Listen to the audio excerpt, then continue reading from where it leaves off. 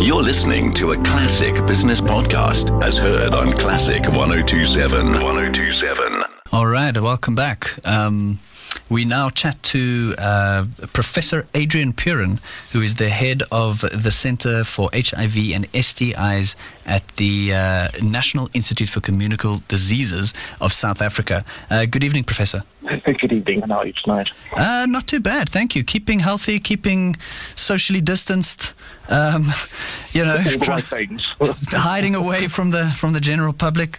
That's a good thing. Excellent. Yeah, I think the COVID numbers have been getting really scary, and the third wave is upon us. We've seen the government move to a higher level of lockdown. Would you mind taking us through some numbers? What the current COVID dashboard as such looks like? Yes, I'll just give you the broad dashboard. So there were 13,246 cases and 136 deaths. That's from about 60,995 tests.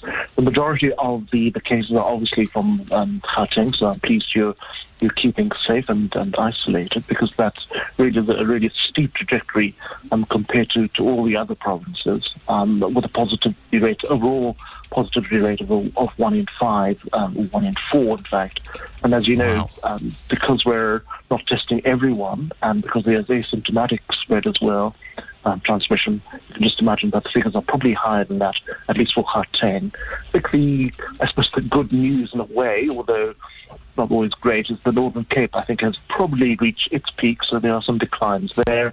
And the Free State is trickling along still at a high level, as well as the Northwest Province. Western Cape is starting to pick up as well in terms of its inflection, but not to the same extent, as well as, I think, the Eastern Cape, KwaZulu-Natal, Limpopo, and Mpumalanga. But Gauteng is where it's all happening currently. Which is a bit different, I guess, to the first wave, where the Western Cape were the naughty ones in the class that wouldn't stay home. It seems as though at least they're cooperating a bit better this time. Yes, so I think it's quite interesting to see the different geographic and spatial temporal events, and what influences that is not always clear. I think the argument possibly is that there may well have been events initiated probably in the inland, say, Northern Cape, as well as the Free State, possibly they've never really come out of, if you like, their so-called second wave or second resurgence, and that simply has led on to the trickle of cases, and that's probably the expansion that we're seeing in the inland. For Gauteng, obviously, as you know, it's a highly densely populated area. It may have not reached the same level of immunity, possibly, as the other provinces, so that's probably why we're currently seeing these events. I don't think it's contributed to by the variants of the so-called Alpha or Delta variant. Those are from the UK and India, respectively.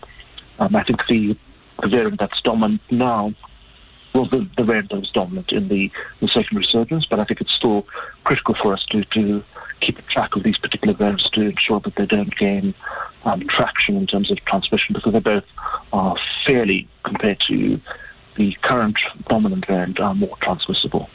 All right, and I mean, what other than the things that we've been told, and we've seen work, social distancing, wearing masks, that type of stuff. What else can we do to really sort of help, I guess, flatten the curve? Yeah, so I think unfortunately at the moment, given the various challenges that we have with the vaccine rollout, I think that it certainly may well be contributing at least to the healthcare workers in terms of keeping them safe, I hope. But if we don't get a massive rollout of vaccines in the next few weeks, I'm afraid it's the ones that you've just mentioned, in fact, keep it to smaller and smaller groups, less and less contact, wearing masks correctly, ventilation, hand hygiene, keeping our elderly and especially those over 60 with comorbidities safe. So, yeah, those are the key things that we need to keep on doing and re-emphasizing, I'm afraid.